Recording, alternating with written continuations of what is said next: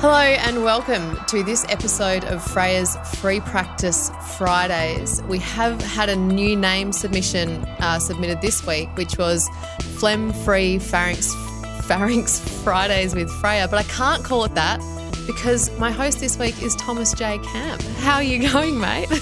I'm very well, Freya. How are you? It's what is it over there? Almost midnight, afternoon. It's bright and early on my time of the world.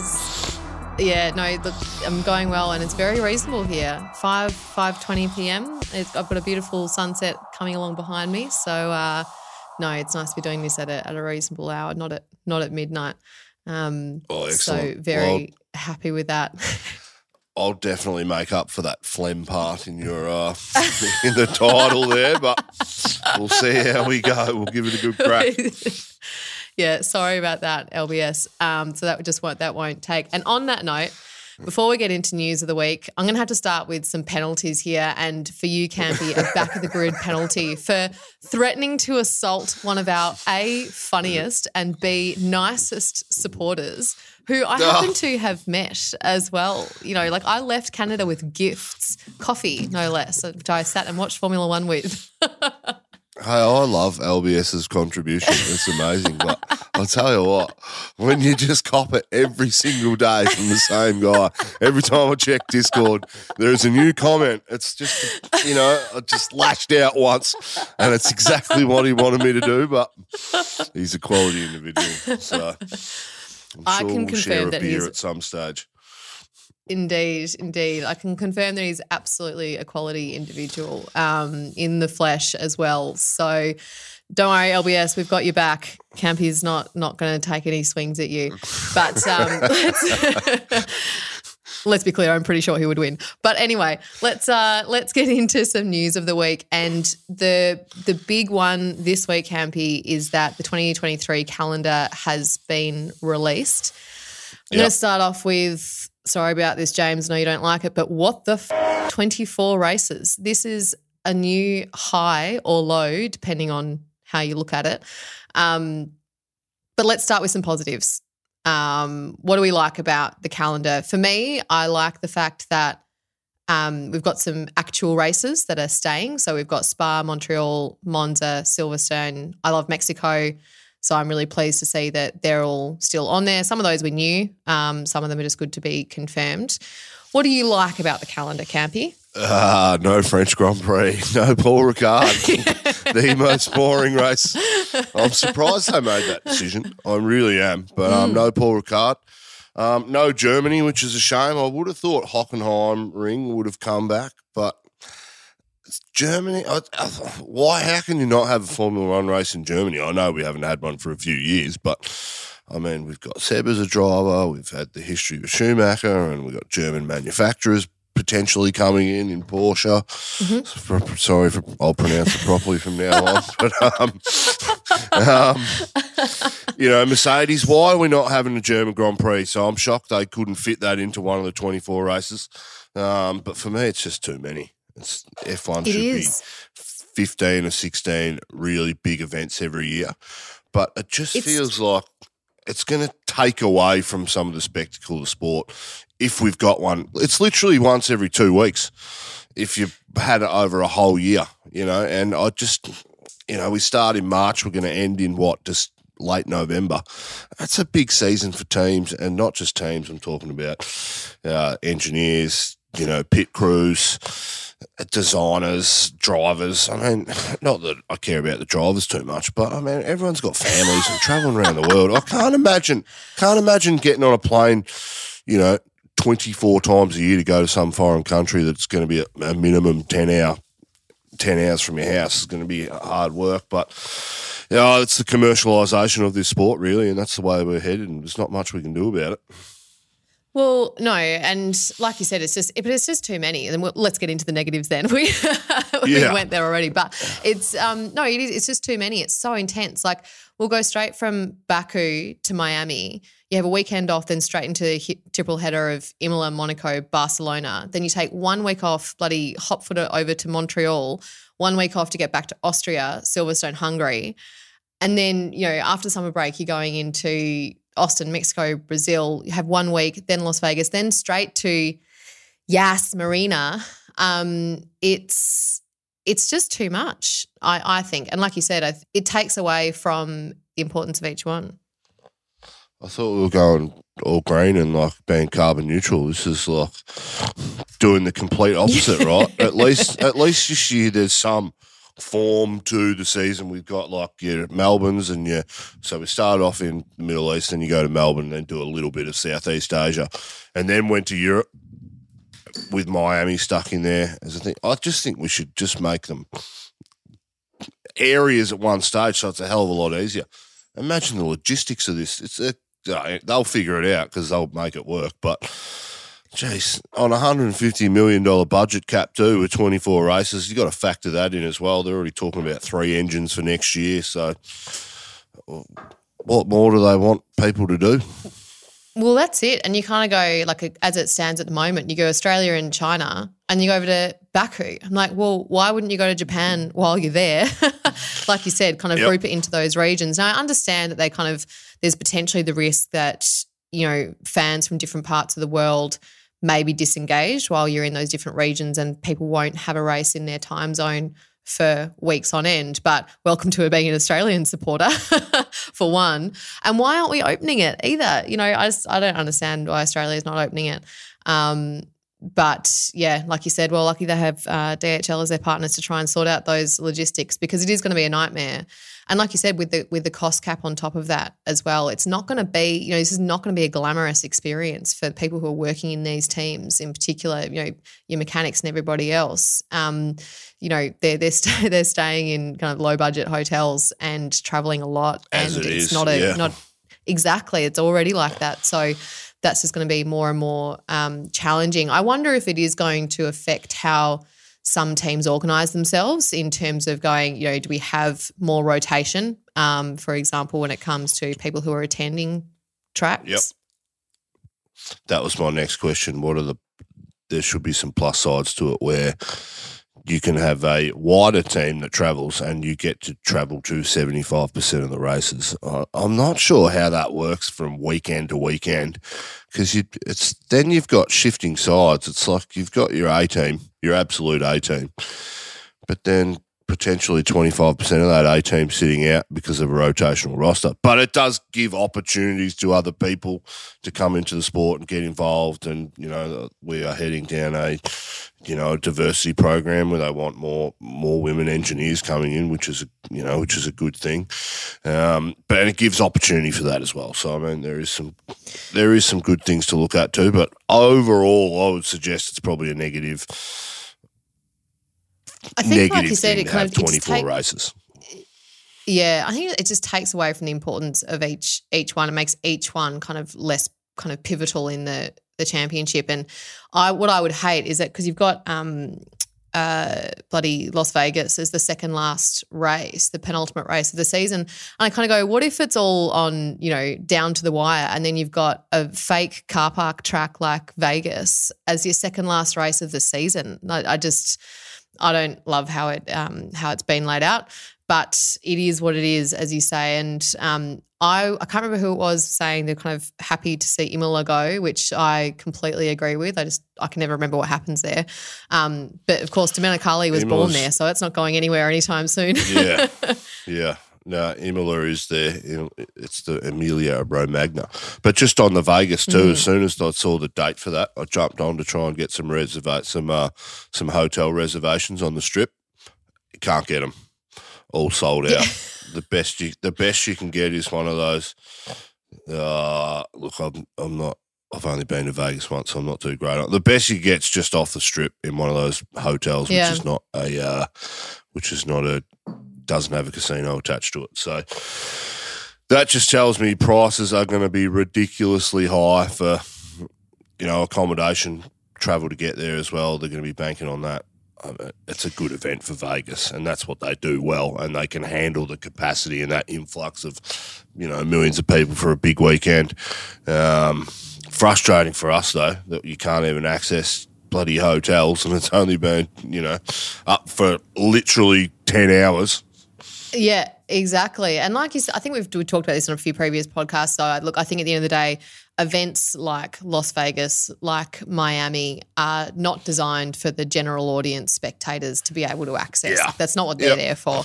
They're there to bring new money, glitz and glamour, the American market who love the kind of pseudo-celebrity appearances, and that's what it's there for. I think maybe we just have to accept that. I think it's just interesting though, because when you speak to people who, are really passionate about this as a sport, they just see that as a bit of a disappointing addition to where it's going. Yep. But hey, that's motorsport, as a wise man once said. Another kind of news of the week component, which kind of fits into this element of the calendar being released, is that Monaco has also been renewed until 2025. Now, I love Monaco. I think I love the fact that it's kind of dripping in that history and brings an old school glamour to Formula One, but I do think that it's a bit of a boring race, especially on race day. Obviously, qualifying is much more interesting. What do you think they can do to try and make it, not boring? It's not boring. Well, you can't change the track. It's so historic and there's no room in that city to do anything other than, race that track. I think if they want to make it work, they need to make the cars a hell of a lot smaller. They're just too big and too wide. And we're not going down that path. We're only getting bigger and bigger wheels, more downforce to get the speeds that we want. So we're not going. If we went back to smaller cars, you may or may not have some passing opportunities into some areas, but in reality, there's not much you can do. The thing that we love about Monaco is qualifying, though, right? Qualifying is, you hear what it's like when Danny Rick puts a lap together around there, particularly in 2016 and 2018 when he put it on pole both times. Look, the elation, and it was him knowing that he could not get any more out of that car. And I think it was 2018, both laps he did in Q3, he put it on pole. And, you see the smile and they know they've earned their money that day because each corner, we're not talking tenths, we're talking, fractions of tenths in every corner. And to extract the pace out of that car really shows what these drivers are made of at times. I was at Melbourne this year, I was just going into turn 3, and that's blind, from 320 kilometres an hour, braking at 60 metres, 70 metres into a blind corner is just astronomically. I can't even fathom what it would be like to be, driving in the seat of those cars lit around those sorts of speeds around Monaco. So I'm not sure they can make it any worse than what it is, but that's motorsport for art.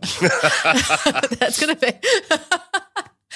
be the theme of this podcast. But no, and do you know what else is really interesting? And just in terms of adding to, I suppose, the difficulty of this track as well, and I think about it as I exit the little completely unnecessary tunnel that we have here in Cayman, is that light, for example, differentiation as they're coming out of the tunnel and things like that, and they talk about that in terms of going, all of a sudden you're just blinded as you're coming out, and just lots of little moments like that which do make it exciting. And let's just hope that Ferrari go and do Ferrari things and keep it exciting for everybody else during the race as well.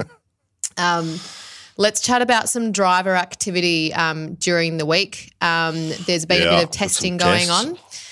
Yeah. So as is usual, McLaren have just invited the world. I think they've invited about 3,000 people now to test their previous cars, their previous Formula One cars. This week we've got O'Ward, obviously, who has done a bit of testing for them before, and obviously over with their IndyCar team, but also Palou as well. So this is interesting though, because he's been caught up in a contract dispute between McLaren's IndyCar team and Chip Ganassi. This time McLaren didn't win though. Well, I've got zero sympathy for McLaren at the moment. But how many promises has Zach Brown got out there for Americans to drive F1 cars? Yeah. It's like, look, Pato O'Ward's genuinely got a relationship there, and it's like when Danny Rick drove that NASCAR that what's his name owns, that Coda last year. You just saw the face. The same sort of deal happened for O'Ward. So he's shown some genuine pace. Does he We don't really know if he's good enough for Formula One until he actually signs on the dotted line and he gets a drive. But the reality is, McLaren have Oscar Piastri and Lando next year, and Lando is probably a long-term solution for that team unless he gets the chance to move up the grid. But Piastri will be there for 2 or 3 years. So where does O'Ward sit?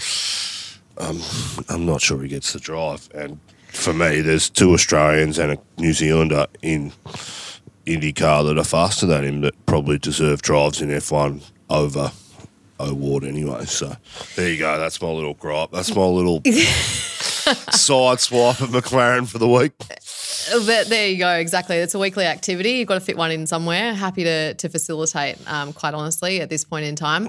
And we can move on from that. Like, I don't think there's much else to say about them. Like you said, dishing it out, like, you know, I don't know, free coffees. Alpine, also a bunch of people testing there. Some surprising, some not so surprising. We've got De Vries, Giovinazzi and Doohan testing in private this week. It's been said. So interesting with these three. Obviously, it's an important part for Alpine when it comes to giving their academy drivers experiences in an F1 car, but it's also doubling now as an opportunity to run some of those additional drivers. So obviously, we've got ex-Alfa Romeo driver in Giovinazzi. We've got Doohan, who's currently off in F2. And obviously, as we've all been reminded of, De Vries as well.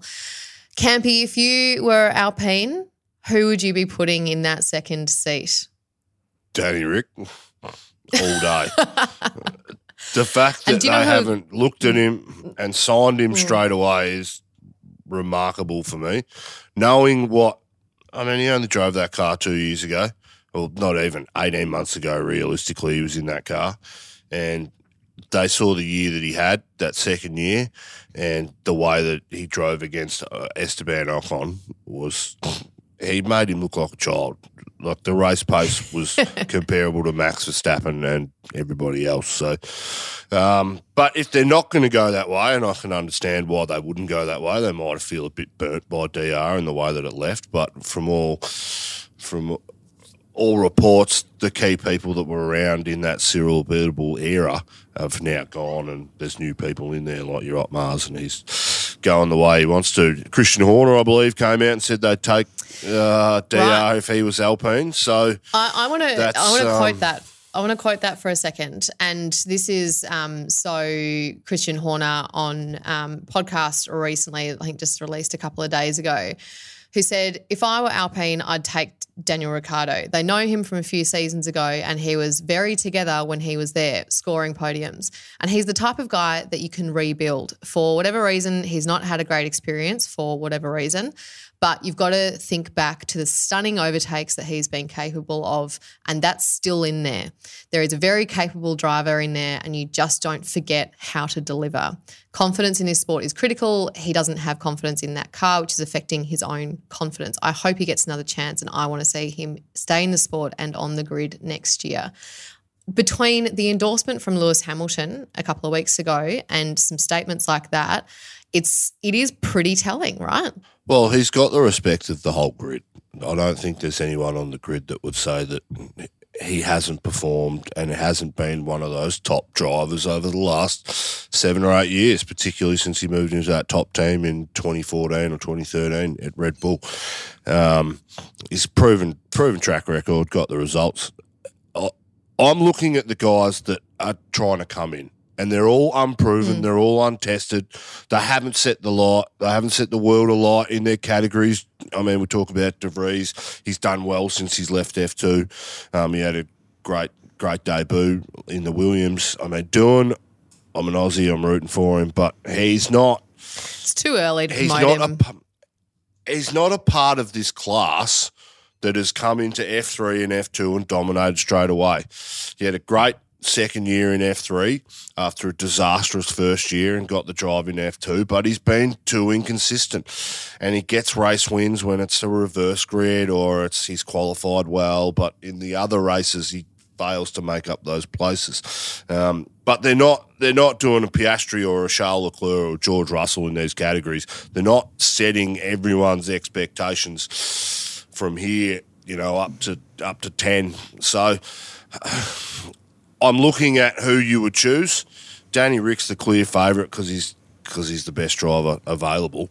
And if you're not going to take him and take a punt on somebody else, well, it just goes to say what Lewis said. And Lewis said basically that there's people on this grid that don't deserve to be here. Daniel Ricciardo is someone that should. So, and there are people on this grid at the moment that don't deserve to be in F1. I'm not saying they're not competent and they're not here, but they never did the stuff behind closed doors or in the in the categories moving up to the sport that deserve to be here. So it's motorsport, Freya, but and money talks realistically.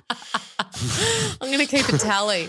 We're going to do this. It's after 5 o'clock. It's after 5 o'clock. Yeah, that's true. I did. It's after 5 o'clock here, so I might start doing shots every time we say that. But it's no, it's completely true. And we name those drivers. De Vries, of people who were testing this week. De Vries, Giovinazzi, Doohan. Doohan's 19, which just shows the obsession with youth currently in Formula One. And sure, Alpine want to continue to support his progress. So maybe he falls under the, young driver kind of support, fine. Giovinazzi, he's still backed by Ferrari. So if anything, you'd say that he's more likely to go to Haas for next year if they don't end up re-signing Schumacher.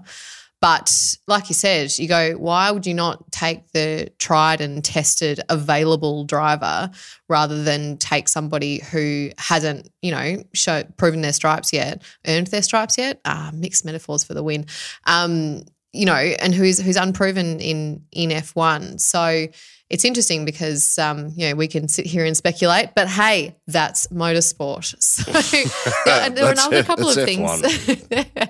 It's true. There are another couple of interesting things in Horner's interview as well. I listened to a bit of that this afternoon. He was just kind of talking about how he feels like Red Bull are strong across all elements of the business, which is what is partially allowing them to get results, which is kind of what we've talked about a little bit, where you go, yeah, you've got a great driver, but you've also got great strategists, great business people, great mechanics. Everything is tying together. They don't really have any kind of chinks in their armour. But he made another interesting point, which was about the kind of the communications with race director. I know we've been talking a little bit about Massey recently, but he actually said after Silverstone last year, they should have said no more direct comms with the race director. But he said by that point, everyone was kind of, so, this ultra competitive and just entrenched in it and just like a dog with a bone, wouldn't let go of that championship. But it was just interesting to kind of go, in hindsight, when I'm sitting here talking calmly to you, actually after Silverstone, we should have said no more because that was already proving to be troublesome. It's good self-awareness by Horner. But I guarantee if he had the choice behind closed doors to give up that bone or not, he wouldn't have done it last year, and either would have Toto. So, hindsight's a good thing. We've all got PhDs in it, but the reality is they didn't make that decision, and he was part of that. So it's all good to sit there and feel good, but, and quickly, just on touching that, I haven't listened to that interview. It's on my list of things to do, but we had a chat on Monday about Mattia Binotto, and there's been a whole lot of news come out in Ferrari this week about reviews coming on. And my first thought is they don't need to do a review.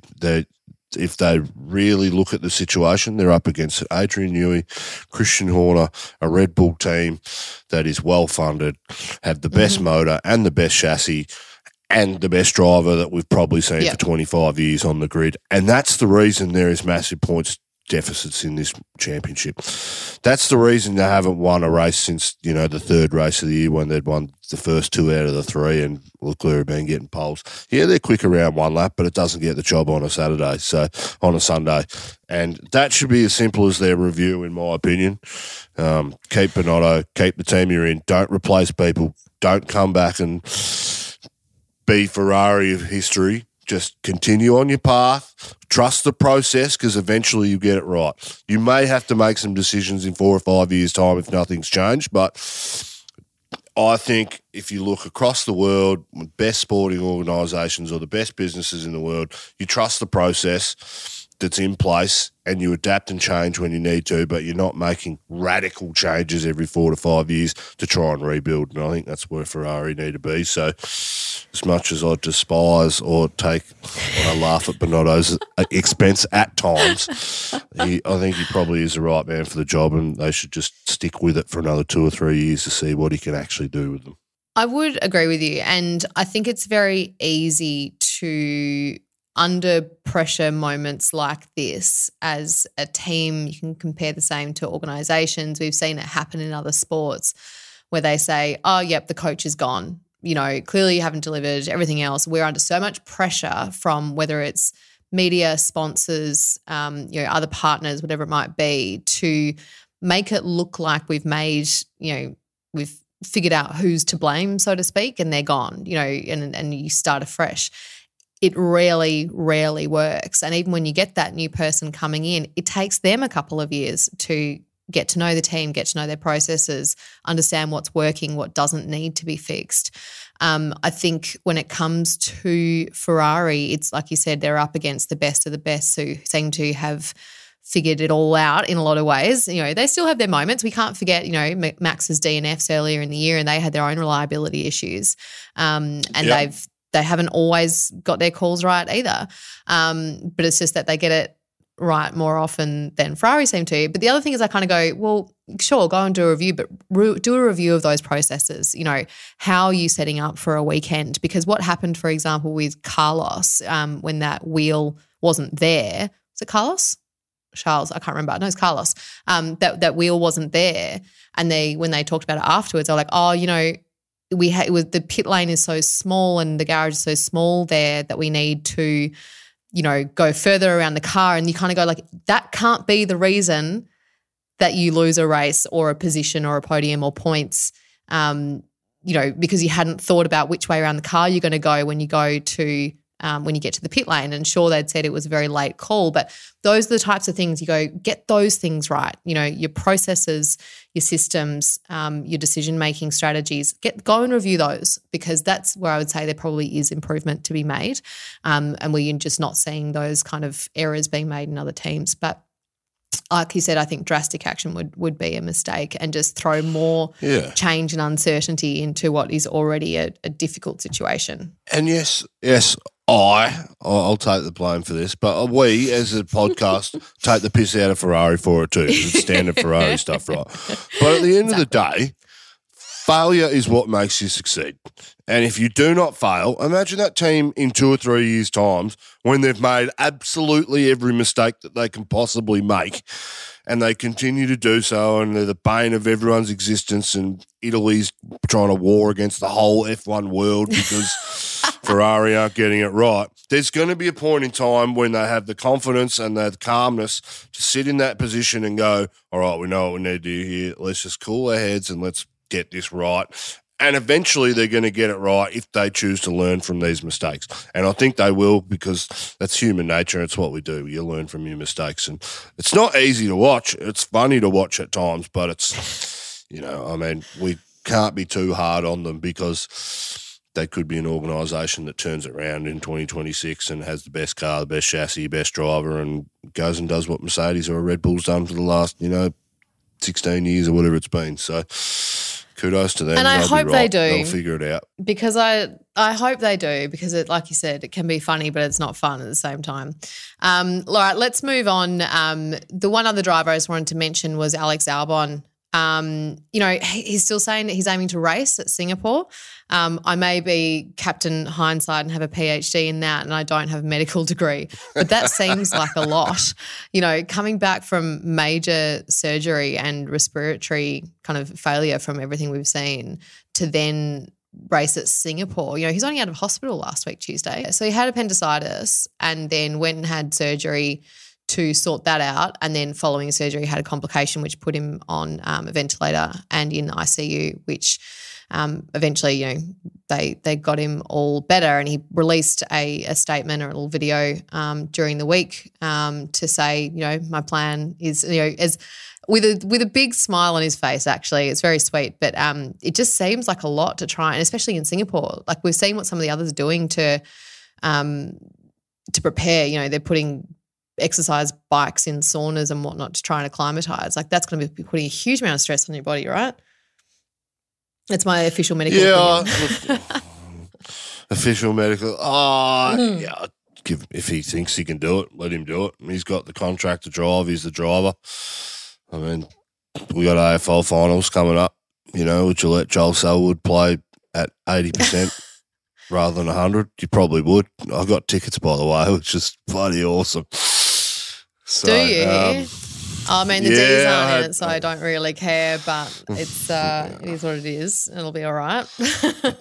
I had a friend ring me up and he goes, "Oh yeah, you're coming. I've got 2 tickets." I was like, "Yes." Anyway, so moving on. Do you know what this F1 podcast? We are an F1 podcast, but just very briefly, and this is semi F1. It must have been like only a couple of weeks ago, actually. I probably had one of the greatest weekends of my life, which was Daniel Ricciardo Monza, and the D's had just made it through. And as a long-suffering D's and then also DR fan, it was just, I didn't know what to do with myself, in all honesty. I was like wandering around in 40-degree heats with a Daniel Ricciardo hoodie on and my D's beanie, and I was like, who is this lunatic? Anyway, so quite a different year this year. If you, like me, somebody who lives overseas but also just wants to watch shows from all over the place and missing out on your favourite shows not available in your region, try to keep your private time private. Campy, looking at you. Well, let me introduce NordVPN. NordVPN allows Campy to watch The Real Housewives of Alabama whenever he wants. But if you're bored with Australian Netflix, easy to do, why not take it for a spin in the US? Using NordVPN and a click of a button, you can do just that. You don't need to travel to Japan or Singapore, which is where our next Grid GP is, for your favourite anime when recording. NordVPN brings it right to you. You can reach 5,000 server options and no show is out of your reach. So using our link, nordvpn.com/Lakeside Drive, you can receive a huge discount on a 2-year plan plus 4 free months. That's 4 free months, Campy, of straight Real Housewives. You can cover OC, Alabama, New York, Florida. I reckon there's maybe a Denver Real Housewives. I don't know. But these are all accessible to you using NordVPN. Plus, part of our binging, we want to keep it private, right? So NordVPN keeps your information encrypted so you never have to worry about your IP or location getting out. And they've also doubled down on keeping you safe with their new threat protection feature. So say goodbye to intrusive website ads and malware, of course. Even if you download an infected file, threat protection kicks in and it deletes it, just like Campy probably wishes he could delete his browsing history. But it makes a mess of your computer, as he will know. But NordVPN is there with its threat protection feature. And all of this is risk-free. Don't forget that there is literally no risk to you with their 30-day money-back guarantee. So give it a try, and if you like it, that's awesome. If you don't, they'll issue a refund and you can pretend the entire situation never even happened. NordVPN.com/Lakeside Drive to get your subscription started today. You're right, Formula One. Let's move on. So let's get into our profile for this week. Now, just watch me butcher this name, but the woman I want to talk about here is Christina Emanuelides, who is a CFD engineer at Alfa Romeo. And yes, I did have to look up what a CFD engineer is, and that was the first question you asked me when we got on recording. I know what it is. I know what it is, Freya. You do now. It's a computational fluid dynamics person. Person is the best part of that title. Yeah. That is right. That's right. So he's a computational fluid dynamics engineer, but as we've both learned, Has nothing to do with fluid, not in the way that we think it's going to, but we'll get to that in a minute. So she joined Alfa Romeo in 2018. She's around about 30 years old. And we'll get to some of the other work that she's doing and kind of off the track when it comes to Racing Pride and FIA Girls on Track. But just a bit about her background before we get into exactly what a CFD engineer does. So Christina went to McRobb in Melbourne. And for anybody who's driven around Melbourne or has been to the Melbourne Grand Prix, that school is about as close as you can get. It's basically inside the track. So she was kind of saying, we used to get Thursdays and Fridays off because of the fencing that would go in for the Melbourne Grand Prix. So she did grow up around it a little bit, but at the same time she said, my family wasn't obsessed with Formula One. We weren't a motorsport family, but I knew what it was. And she kind of said, look, I was pretty passionate about cars and technology. I just liked to know how things worked, which of course means that engineering was very much the perfect combination when it comes to both what she's interested in and what she was good at. So she was saying that they often used to get things like career profile tests and whatnot done at school, and she said it always came out every single time as engineering, and she said luckily her interests did align with her personality and her strengths. And unlike some of the other people who we have talked about who kind of said, Formula One became a bit of a goal once I really learned that was kind of the pinnacle of engineering, for her Formula One was in fact always the goal. She started researching how to get into it at the end of school. But as you can imagine, people who are finishing school kind of, 12, 13 years ago, now we just jump online and you can look at different people doing different jobs. What was their, what did they do? It wasn't as easy then. Yeah, you had to go and actually do some hardcore research about, well, how do you even plot a path when there's not a lot of, we don't know the companies that work behind the scenes in F1 and how you get there. And, the big names, but I know what Holden is, but I wouldn't have a clue where it is or what it is they do. But then you get online and they've got 25 different addresses. It's like, well, which one do I look at? Where do I go here? That was just the world back then, right? So good on her. That's I like that because I kind of feel like those school things can pigeonhole kids a bit growing up. Mm-hmm. What does your personality suggest you'd be good at? I'm not, but I like that. That's a good feel-good story about, archaic you would know about this, archaic personality profiles. Well, let's not go there because that is what I worked in for about 5 years and am exceptionally well qualified in. But I can also tell you that there are some terrible ones, but there are some very good ones which have very good test-retest reliability. But we won't get into that because we're talking about Christina. And like you said, it was good that it worked for her. But she did have to work hard to find out that information. Like you said, you couldn't just look it up then. And it was really difficult for her to figure out what she needed to do, where she needed to go. Eventually started at RMIT in Melbourne. But again, as she continued to kind of do that research, she realised that really she had to move to the UK or somewhere in Europe. Got to get to UK, yep. Yeah, in order to kind of get a bit closer to that F1 goal. And like she said, you learn a lot in that researching process, things like the fact that teams have different connections with different universities because of where their factories are located. And there are degrees that you can really shape around motorsport. And she said, I just had no idea that was the case. That's not something that you really learn about in Australia, let alone at an all-girls school. And again, just through that process, kind of saying that finding out all that information was really, really hard, but it was a really important move for her. And you can imagine it would be pretty daunting. She was only 18 when she moved over to the UK, but she just said, look, I was following my dream. So I wasn't really, I wasn't really scared or didn't have a lot of fear. I was and very much confident in what I was trying to pursue. And she does credit her high school for that, in that she describes it as a very empowering place and just one that was where she was surrounded by smart, driven women, and everyone would just kind of say, yeah, like I'm doing this, So that very much a part of her drive. So Christina gets to the UK, does her Bachelor of Engineering at Oxford Brookes University. Like I said, only 18 when she moved, and lots of hurdles that she kind of describes when she gets there, including halfway through her second year realising that she was actually enrolled in the wrong course, which just amazed me for someone who I imagine is pretty like detail-oriented. How does that happen? But I'm sure there's a story. Oh, wow. Wow. It's like putting a PowerPoint on the wrong wall, bro.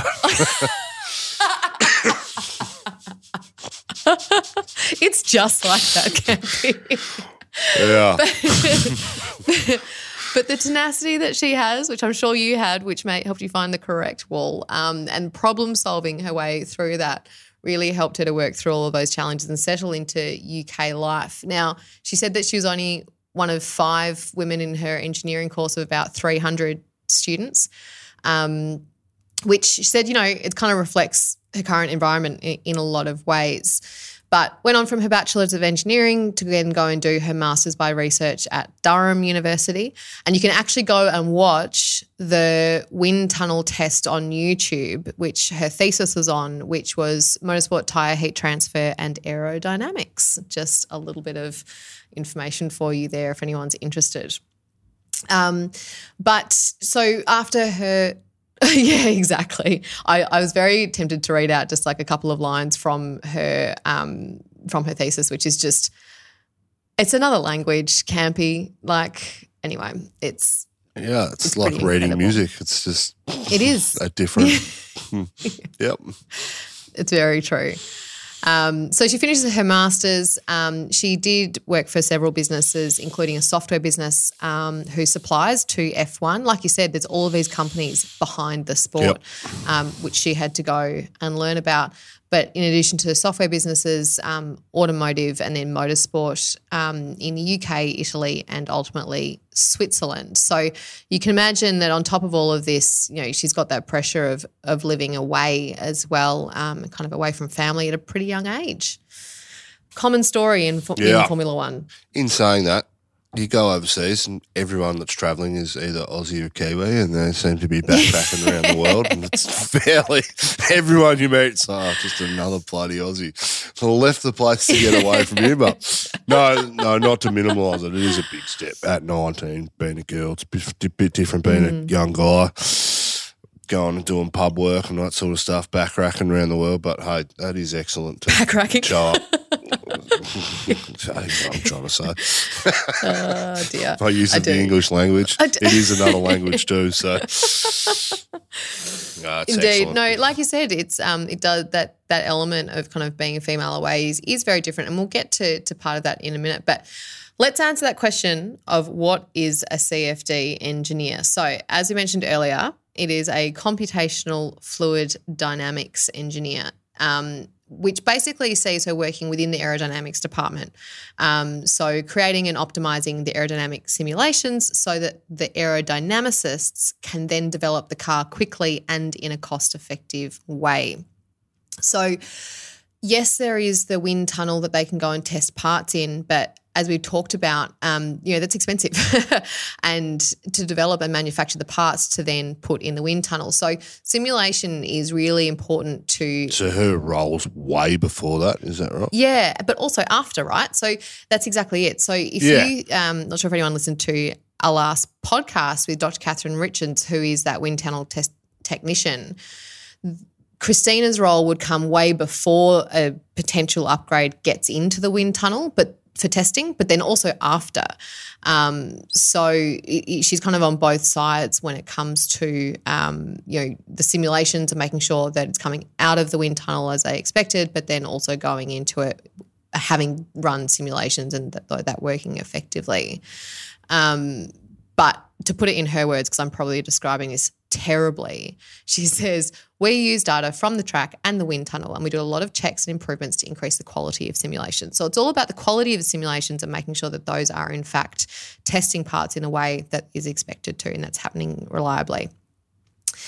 So while that's the nature of her role at Alfa Romeo, she does also note that depending on the size of the team, that could look quite different. So a CFD engineer at different teams could actually be doing quite different things. Some might be more focused on the software programming side of things, correlation to wind tunnel work. Others might be more kind of collaborative on the aero problem solving side of things. So the size of the team, if you work for a really big team, it could mean that you're much more specialised in those areas. But she says she's very happy at Alfa Romeo, but the size of the team is an interesting one, and is hoping that it grows.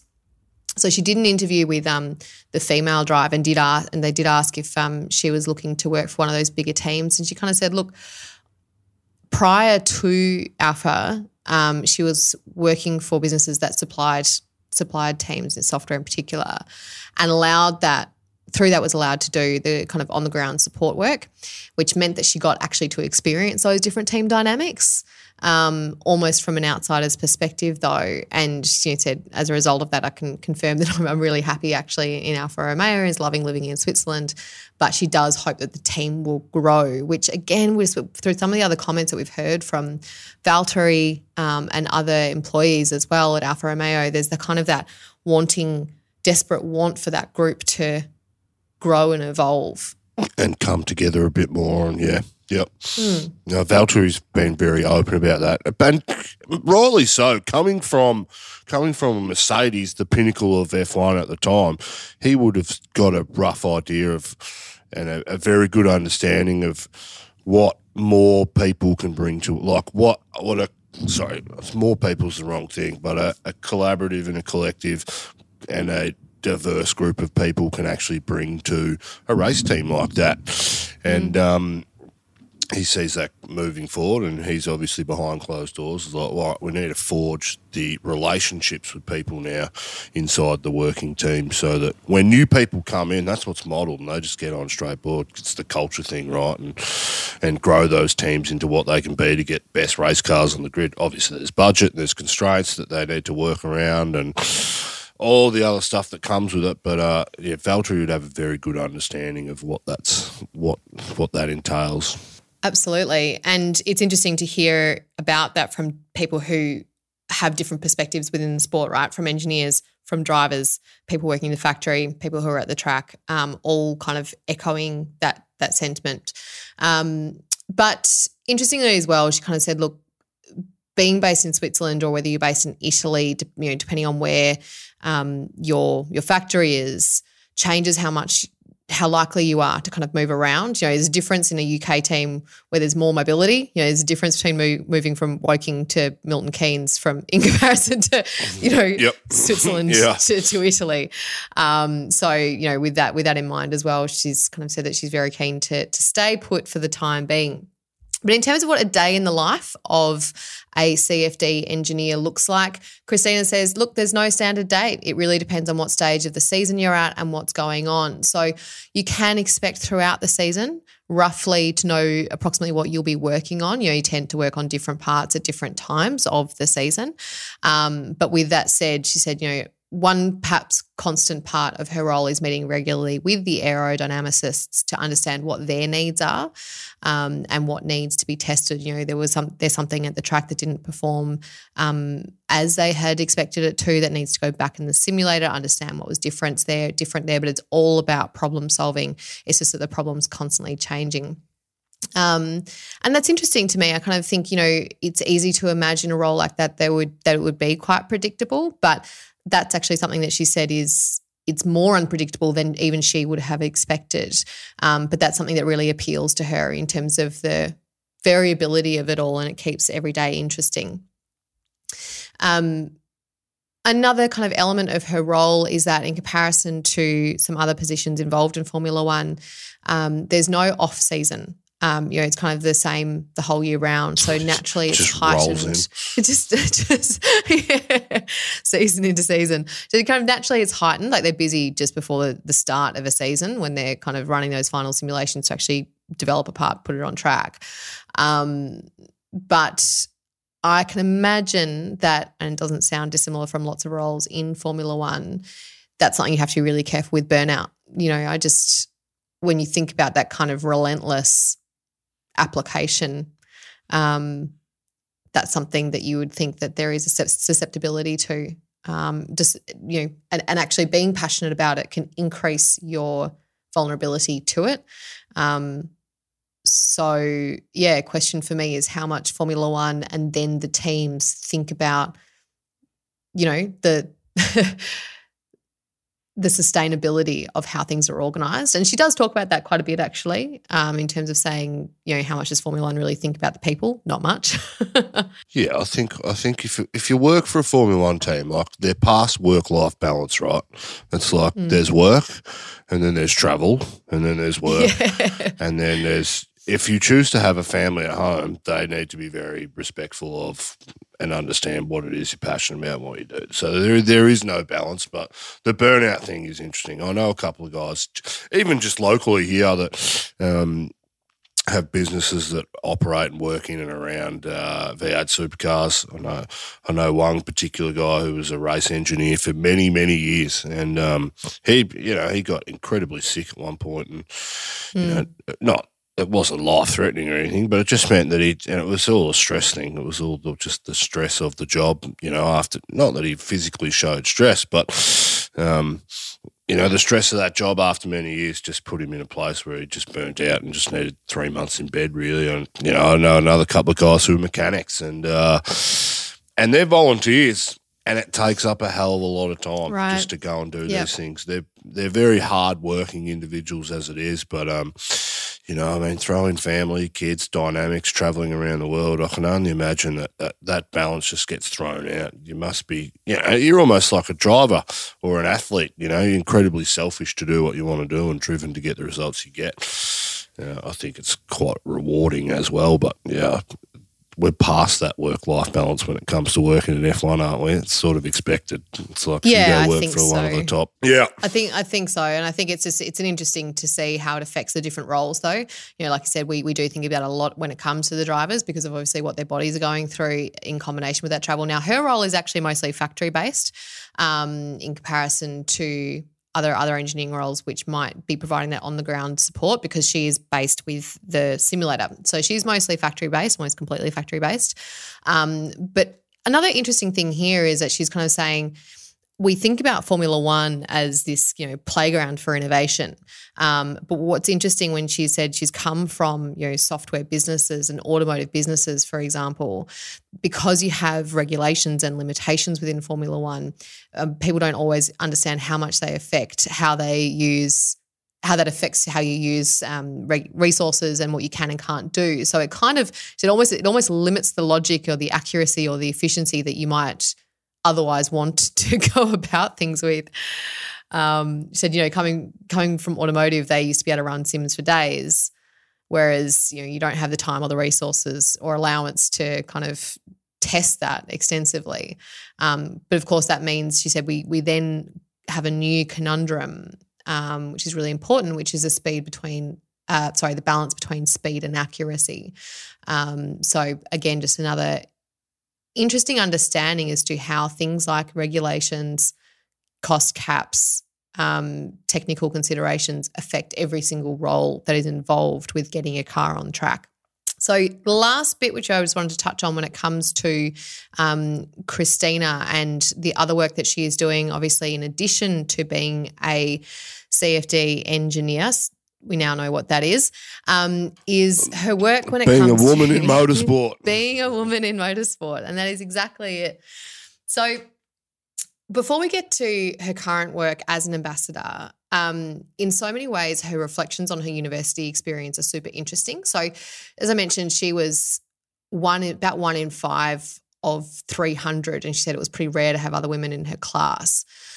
But she said I always felt like I belonged. You know, I worked hard to get there. And she said, I wasn't trying to be one of the boys. I was just being me.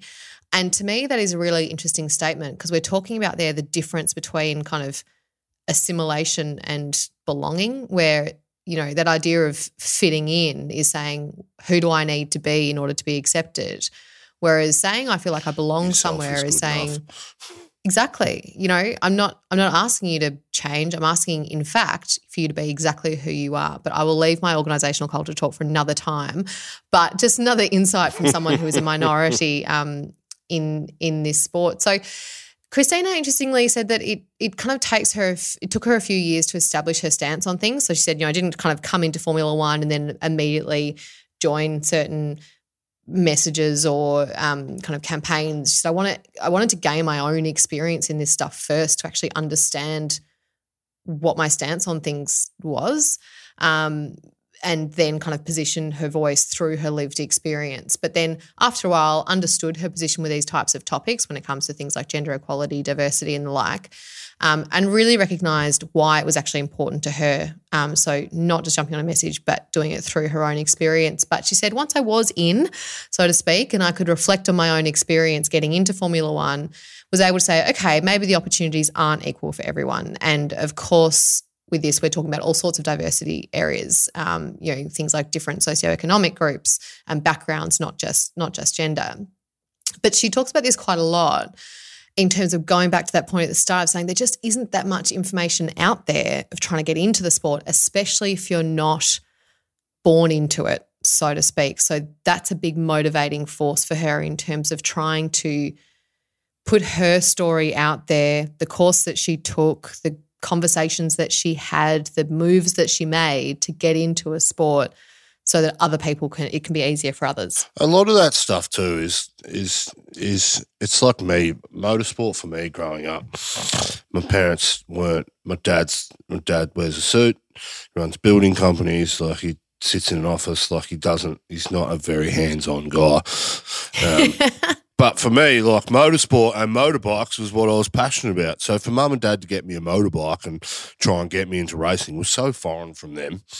You know, they had to go and, you know, meet people and, you know, dad's good like that. He met people or he knew people in his industry that were involved in it. And he made those connections and figured out how to make it work. But it's a bit like me jumping into a rowing, like an elite rowing college. If you're not in that culture or those things aren't at your disposal, it's not the want to get there. You know, it's a lot harder to get in because you start from the bottom and you know nothing, right? And I love the fact that these people come from these places where they're so out of it. They've got that, you know, that ruthless tenacity to just not only be themselves in this world, but chase the dream that they want because they know that's the dream they want. And it's an all credit to Christina, clearly. I mean, all credit. And I think that's probably been modelled to her right throughout school. She said that, you know, again, another high-performing school as well, and having a wife that grew up in an environment like that as well. I know that very passionate about their school and, you know, what they can bring to the world and that you know, that feminism of yesteryear, which really did empower a hell of a lot of women to go out and do what they do. I think it's amazing we're now seeing that generationally through. So, yeah, it's good for Christina. Absolutely. I admire her from afar. For sure. Like you said, empowering is exactly the word that she uses, and now she gets to be a proponent of positive action. And as you said, it's having that intergenerational effect, but even within this generation, it's having that effect. She said, you know, she's talking to girls who are only a couple of years younger than her, or maybe they've finished their course and they're trying to figure out how to get their apprenticeship or their internship or their first job. And so she's like, you know, we're doing in generation change, not necessarily, you know, she's like, we need to move faster. But like I said, she is now very much a proponent of positive action. So she's an FIO Girls on Track ambassador. So like I said, she didn't know how to get into the sport, let alone have a female engineer mentor, and she wants to show others how to go about it. And, you know, she's like, I can do this, I can provide them with mentorship. She also does community outreach work with the Female Drive. She's also on Women's Sport Collective as an advisory panel member, and also having joined Racing Pride as an industry ambassador in 2021. She was then appointed as on the board of directors in 2022. So very much hoping to drive change towards a more inclusive and equal landscape in that respect in the motorsport industry. But all of that brings with it a lot of work. And again, like you said, you kind of admire from afar because, you know, yes, she's going about her engineering role, but there's a great kind of line from her in a couple of interviews that I've listened to. She said, you know, I'll be ducking off to go to the bathroom and at a track or in, you know, factory between simulation tests, and I'll be taking a call for, Racing Pride and this, that, and the other. And she said, it's actually nonstop work, but it's worth it when it comes to helping to drive change more quickly. And a lot of that required her to say, why is it important to me? And she said, well, when you have a diverse team, you make a faster car.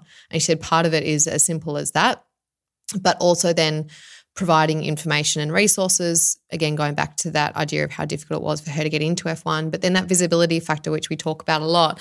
But for this, she's actually not necessarily talking about visibility of being able to see other women working in motorsport, but all the different ways in which you can get into motorsport. Visibility of the change. Exactly. Yeah, visibility of the change they're making as well, yeah. Yep, for sure.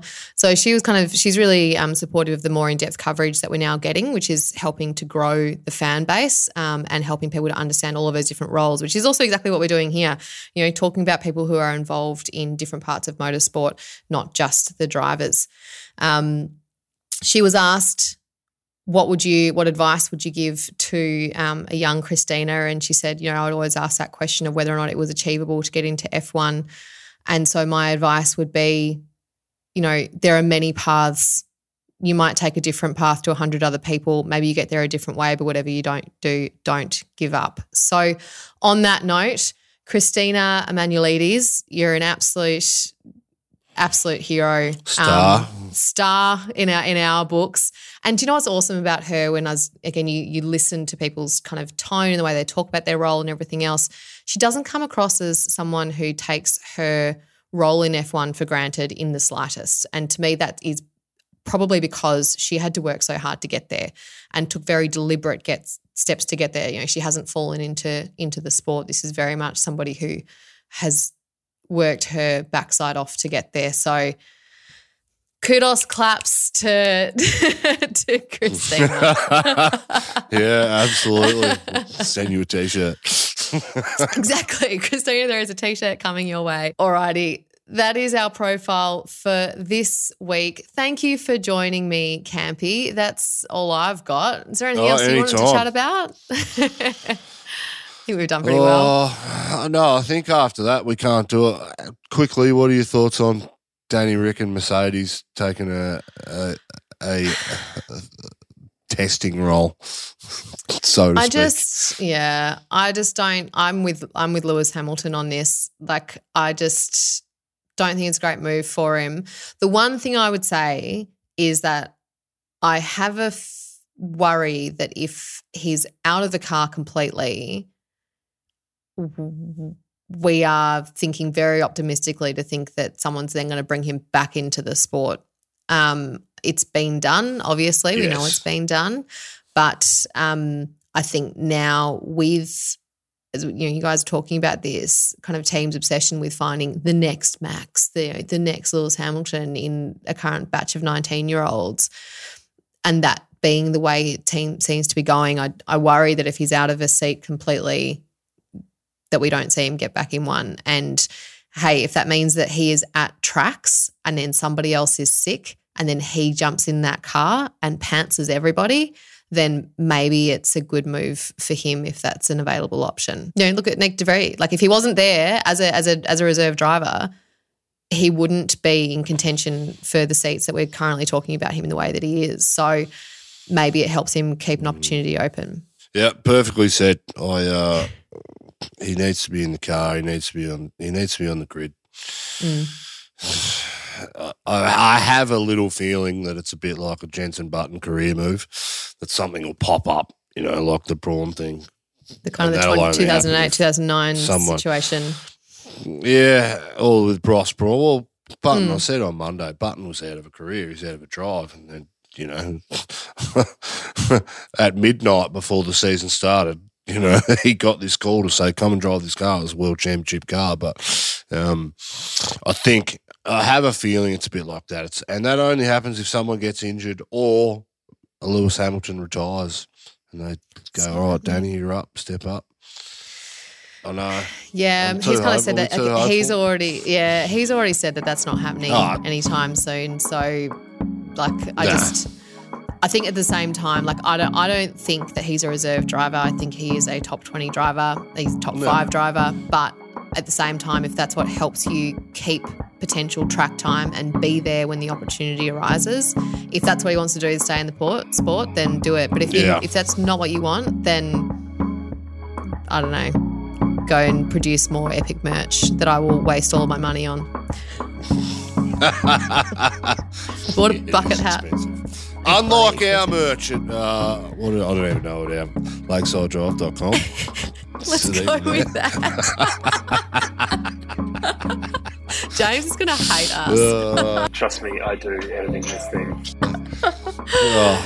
Who cares? And quality. on that note, I think we might wrap up our podcast for this week. James, we don't hate you. We do care. Alrighty. Thanks for joining me, Campy, and making sure that this was not a phlegm-free podcast.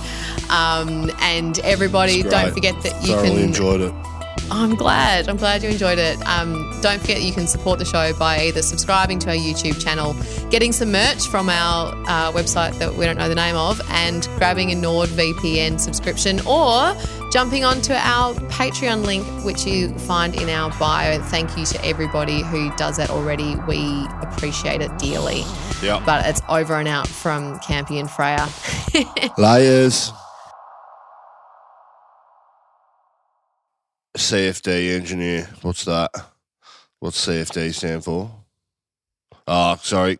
Computational Fluid Dynamics. Computational Fluid Dynamics. All right. Computational Fluid Dynamics. It's not just fuel, is it? Tell me you're smart without telling me you're smart. Yeah. All right.